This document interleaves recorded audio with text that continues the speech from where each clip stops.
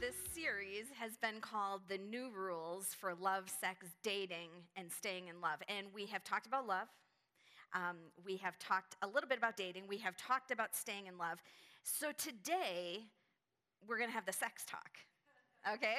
We're going to have the sex talk as adults that you never really had with your parents growing up, because do you remember how lame that was, the sex talk? Like everybody's like this, looking at their shoes. Everybody's just hoping and praying it will be over as soon as possible. Hopefully that's not the case today, but today we're going to talk about another myth, because in this series we've been talking about different myths related to love, sex, dating, and staying in love. The first week, Tim kicked off this series talking about 1 Corinthians 13. Love is patient, love is kind, that beautiful passage. And he talked about the myth of finding the right person. The myth of finding the right person is just, if I find the right person, I won't need any patience because they're never going to test me. They're the right person. I won't need to develop kindness because I'll never be tried in that area. They're the right person. So we talked about the myth of finding the right person, and we talked instead about focusing on being the right person. So that was week one. The second week, we talked about the myth that porn doesn't hurt anybody. And we talked about every time that you entertain yourself with pictures of naked people, you're going to school, right? You're going to school, and in that school, we learn three things. We learn, one, a real body isn't good enough. Secondly, we learn one body isn't good enough. And third, we learn that your spouse's body is not good enough. And we talked about over time what porn does is it hurts me. It hurts you because it deadens your desire for real sex with a real person. So second week, we talked about the myth that porn doesn't hurt anybody, but it does, hurts me. Third, last week, we talked about, Charlie did a great message last week, just talking about this myth really of staying in love being the same as falling in love. And he walked us through stages in a relationship and stages of faith. And if you haven't had a chance to hear that message, great message last week, and you can download that online. But today, I want to talk about another myth. In the next couple minutes, I want to try to just rip apart the myth that says sex, it's just physical. Sex, it's just physical. In other words, like if nobody gets pregnant, nobody gets an STD, nobody gets hurt, do whatever you want. Have fun. Because it's just shallow, it's just superficial, it's just physical. And the truth is, and I think that you and I, that we know this kind of intuitively by experience and through living, that sex is not just physical. It's not just physical. And no matter where you are spiritually this morning, whether you believe in God or don't at all, this is a big deal. Because your sexuality and mine is connected to your personhood and to your soul at such a deep level. And some of you, just as a quick caveat before we dive into this myth, some of you grew up in church cultures, and in high school you wore the t-shirt that says love waits, and you waited to have sex until you were married or until way later. Can I just say, for some of you who grew up in that culture, you may have idealized and romanticized sex. And you may have done so much so that when you finally did have sex, you were kind of disappointed. Like, it's wrong, it's wrong, it's wrong, it's wrong, it's wrong. And then all of a sudden, one day it's supposed to be right. And you couldn't really flip that switch. And you were disappointed. Or you so romanticized sex that you thought every single sexual encounter ought to be this cathedral, this out of body, this transcendent experience. And then when you got in a real relationship and had sex, you realized, this is disappointing. Because sometimes sex is kind of like orange juice. It's just good for the body. Tim and I talked about this in our premarital class for like 10 years. Sometimes sex is like cotton candy. It's fun and playful. Sometimes sex is cathedral, like it's transcendent, it's out of body. But other times it's really hard work, more like a yoke. And so for some of you who grew up in a culture, wait, and then you were disappointed, or you thought it's always ought to be cathedral, and if it's not, something's wrong. I want to say, no, that's not accurate. And so that's all true. But I do want to talk now for a minute about the myth that sex is just physical, that if nobody gets hurt, nobody gets pregnant, nobody gets an STD, it's all fine and good, have a great time. Here's the thing. Our culture tries to tell us that sex is just surface, that you can be detached, in charge, it's just physical. But deep inside of us, I think we know this is not true. And just to bring this to the surface, I want to ask a few kind of awkward, difficult questions. Question number 1. Why is it when children are sexually abused and when they are an adult and they connect the dots and they begin to realize what happened to them, why is it so difficult so often to shake that off? Like, if sex is just physical, then why can't we just say, oh yeah, that happened? Oh yeah, whatever, moving on. Why is it that very often that road of realization and acknowledgement and healing takes a long time? Why is it, if sex is just physical, why is it so difficult? Why can't we just shake it off and move on? Some people will say this. Some people will say, well, child sexual abuse is difficult because you were betrayed by an authority figure. That's what makes it difficult. You were betrayed by an authority figure. But here's why I don't buy that. Everybody's betrayed by an authority figure at some point in their life. If you are a parent, you will not keep all your promises to your children. As a pastor, I will let my own children down. Everyone is betrayed by an authority figure at some point, but if you have spent any time in the world of child sexual abuse, you know that this is much, much deeper than that. Second question. Why is it that rape is so much more devastating than other crimes? Why is it that rape is so much more devastating than, say, getting robbed or beat up? Of course, all of them are traumatic. But why is it that a person will more often report other crimes, but that sometimes a man or a woman will feel like they have to carry the secret of rape throughout their entire life and can't tell anyone? See, if sex is just physical, and it's just like any other crime.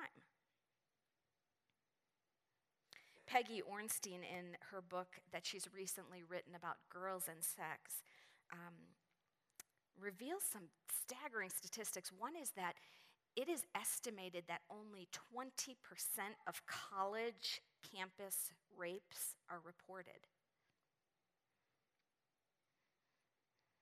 Now, with other crimes, you report, you get out of the relationship, you move on. Why is it different with rape? Because sex is not just physical. It is not just physical. It touches us and it is rooted to the deepest level of your being. And if you treat it as if it's just physical, you hurt yourself at the deepest level imaginable. Okay, last question. Why is it that often people's greatest regrets in life are sexual? Like, why is it as a pastor or as a friend, if you're a counselor, as a counselor, why is it that when somebody comes and says, I want to tell you something, I haven't told anybody this, I've been carrying this for a long time, why is it you almost can anticipate probably going to be something sexual? I mean, people do not come and give that precursor like, I want to tell you something I've never told anyone before, I've been carrying this for a long time. 10 years ago, I was in a parking lot and I bumped into somebody else's car and I didn't leave a note. They don't say that, right? Why is it that these sexual secrets are often ones we carry with us? And the answer is because your sexuality and your sexual behavior is not just physical. And we live in a world that tries to say it is simple, it is surface, it is physical. We were just hooking up. It was a one-night stand. I don't even know her name. It was spring break. But in our hearts, in our guts, in our experience, at some point, eventually, we come crashing into this reality. It is not just physical. And to treat it as such is to hurt yourself. God created sexuality as an expression of this little word that we don't hear very much about in life, but that word is intimacy. Intimacy is to know and to be known. And at some point in creation, God said, I have this amazing idea. And I just imagine him saying to the angels, this is such a cool idea. And the angels are like, what? And God creates sex. And of course, he gives it to animals. He gives it to dogs and cats and mice and horses. But when he creates human beings in his own image, he takes sex and sexuality to a whole new level. It is not simply going to be about creating more humans. It's not simply going to be about procreation. God says, I am going to create something that they are going to experience with each other that's going to reflect what I want them to experience with me, intimacy. It's going to be the ultimate expression of intimacy. Fully known, fully loved, no fear of rejection. And it's going to be like nothing else. It's going to be fragile, it's going to be powerful, and I am going to give it to the human race as a gift.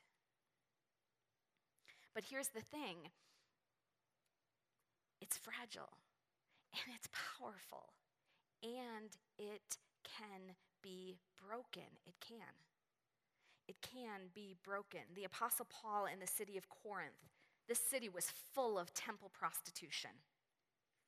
And he says to this little tiny ecclesia, this little group of Christ followers, this little church, these words: flee from sexual immorality.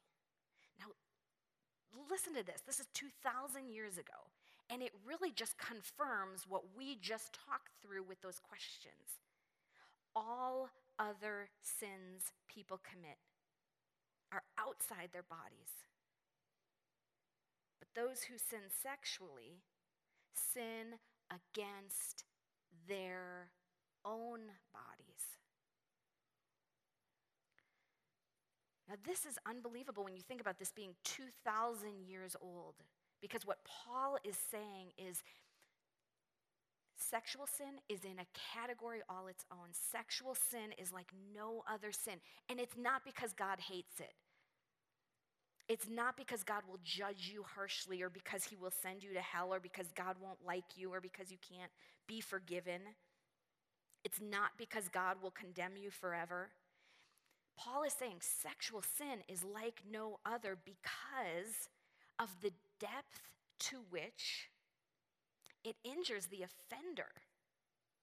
All other sins a person commits, they commit outside their body. But sexual sin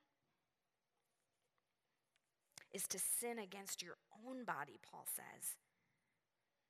It's not because God will condemn you forever. It is because it is in a category of its own. It is like no other sin. It injures the offender and very often the offended like nothing else. Here is what he's saying. When you sin sexually, you hurt yourself. And you don't just hurt yourself, you hurt yourself at the deepest level imaginable.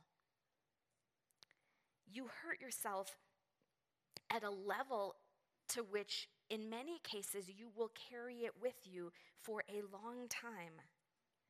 This powerful, fragile thing that God has given us as a gift, it can be extraordinarily dynamic, extraordinarily bonding, but it also has the power to turn your life upside down. And Paul is just saying there is no category of sin like it. There is no other category where the ongoing consequences in a person's life can be as great. And he was saying this to a culture with tons of temple prostitution, a culture that did not know. And I feel like with all the different stories that I hear, sometimes we just don't know. Like whatever that sex talk was when you were looking down at your toes and just move on, I don't want to have this. Or maybe you didn't have any conversation in your family about sex at all. Often I feel like we just don't know. Like in our culture, like your mama never sat you down and told you that it is not just physical. And Paul goes on to say this, do you not know, because they didn't, do you not know that he who unites himself with a prostitute is one with her in body? Now that word unite, the Greek word, it would have shocked Paul's listeners in Corinth. The Corinthian readers would have heard that and they would have said, unite? Unite? Like that means like glue, like super glue, or like all mixed up together, like scrambled eggs, like permanent. And they would have been like, I didn't unite, I was just having sex. When I went to the temple to have sex with a prostitute, I was not uniting with anybody. It was just a physical thing. It was just a one-time thing. I paid her a fee. We had a little religious ceremony. It was a private thing.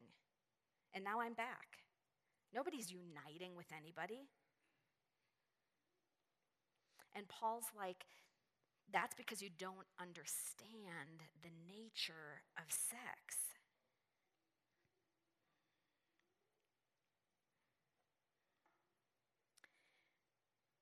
Did you not know that he who unites himself with a prostitute is one with her in body?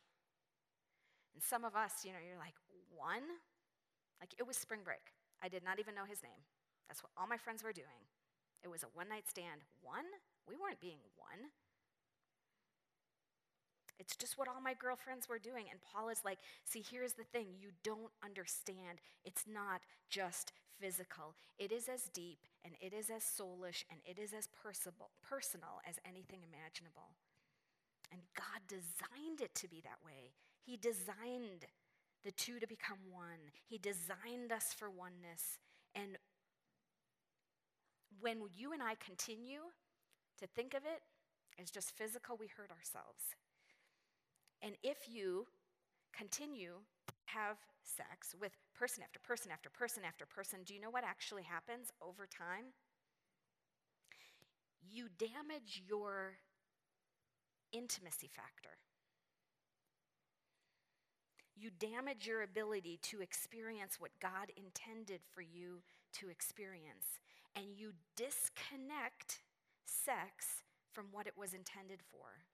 So Paul, in his message to the Corinthians, goes all the way back to Genesis, the first time in the Bible that sex is mentioned. And he quotes, he says, "For it is said, the two will become one flesh." There's that word intimacy. And then he says, "Do you not know?" Again, they didn't know. "Do you not know that your bodies are temples of the Holy Spirit?" And now he's talking to followers of Christ. Your bodies are temples of the Holy Spirit.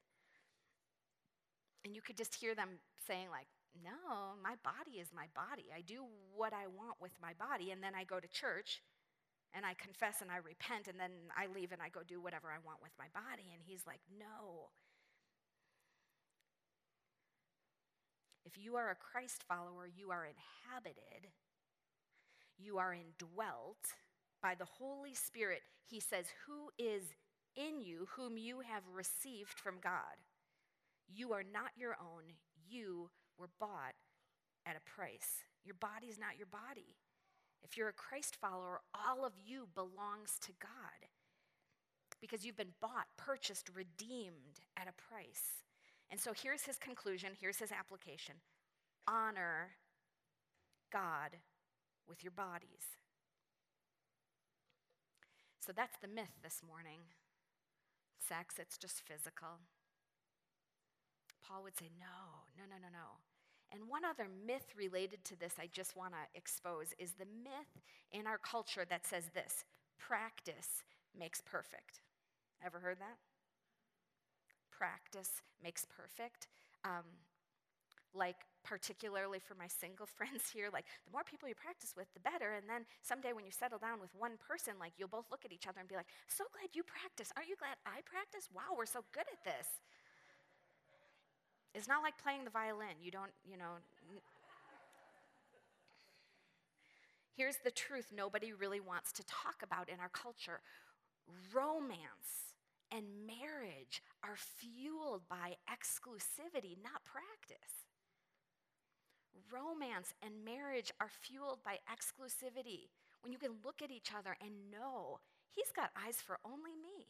She's got eyes for only me. And when he goes on a business trip, I don't have to worry about what he's doing. And when she goes out with her friends and she doesn't respond right away to the call, I don't have to worry about what she's doing. What fuels romance, what fuels marriage is exclusivity, not practice makes perfect. And just to close, I want to do a quick activity with you. To do this activity, you are going to need two things: something to write on and something to write with. So if you can kind of look around in your pews, find a pen or a pencil, find a piece of paper. You can hand them around. There's some on the edges of the pews if you want to pass them down the pews. Find a piece of paper, find a pen, and just to close, I want to do this quick little activity together. Okay, you got your paper? Something to write with? Okay, here's the activity. One time my Uncle Bob, he came over to my parents' house, and he did this activity with my folks. And the activity is this. First of all, I want you to draw a stick figure, but here are the rules. Use only these symbols: a line, an X, and a circle, and you can use any combination of those three. You don't have to use all of them, but any combination of those three to make a total of 10 symbols. In other words, you could have 5 lines, 4 X's, and 1 circle. You could have 8 circles, 1 X, 1 line, but draw a stick figure using 10 of those symbols, okay? Go.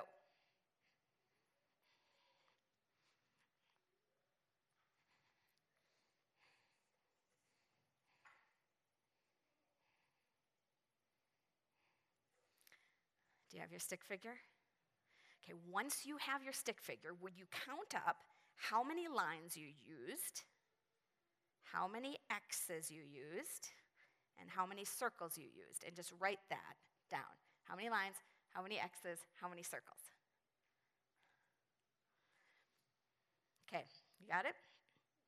So when my Uncle Bob came over and did this with my family, he had them do this. And then he said this: the lines represent about your brains. The X's represent your beauty. And the circles represent sex. So this is a picture of you. Brains, beauty, sex. Lines, X's, circles. Okay, you guys want to know what my mom had drawn before he said that?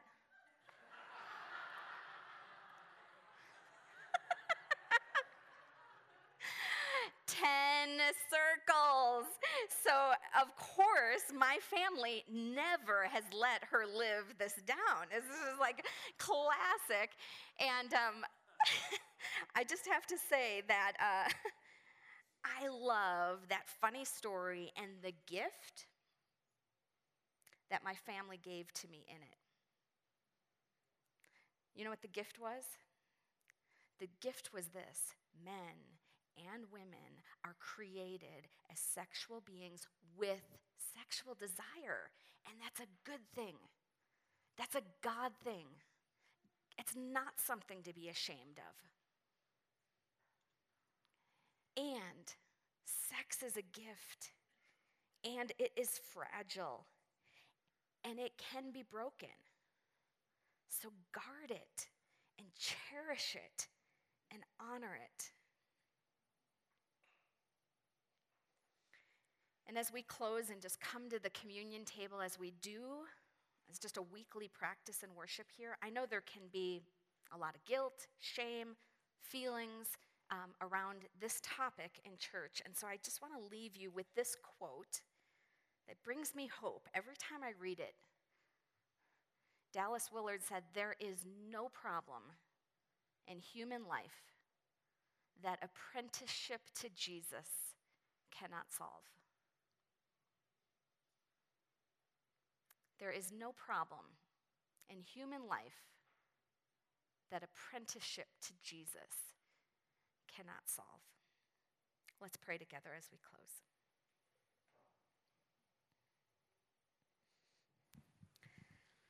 Lord, we thank you for the gift of sex, sexuality. And Lord, you see our pain, you see our brokenness, and so we just bring that to you now. God, all of us some of the time, some of us most of the time, have heartfelt longings for kinds of intimacy and gratification sexually that don't reflect your best intentions for us. Whether that's just a desire for multiple partners or porn or whatever it may be, sexual restraint is needed for all of us to live in your invitation to flourishing. God, you are gracious and you are merciful. And your grace is not cheap. And your mercy never means that your standards don't really matter. So we confess, we repent, we want to live in your form of flourishing today.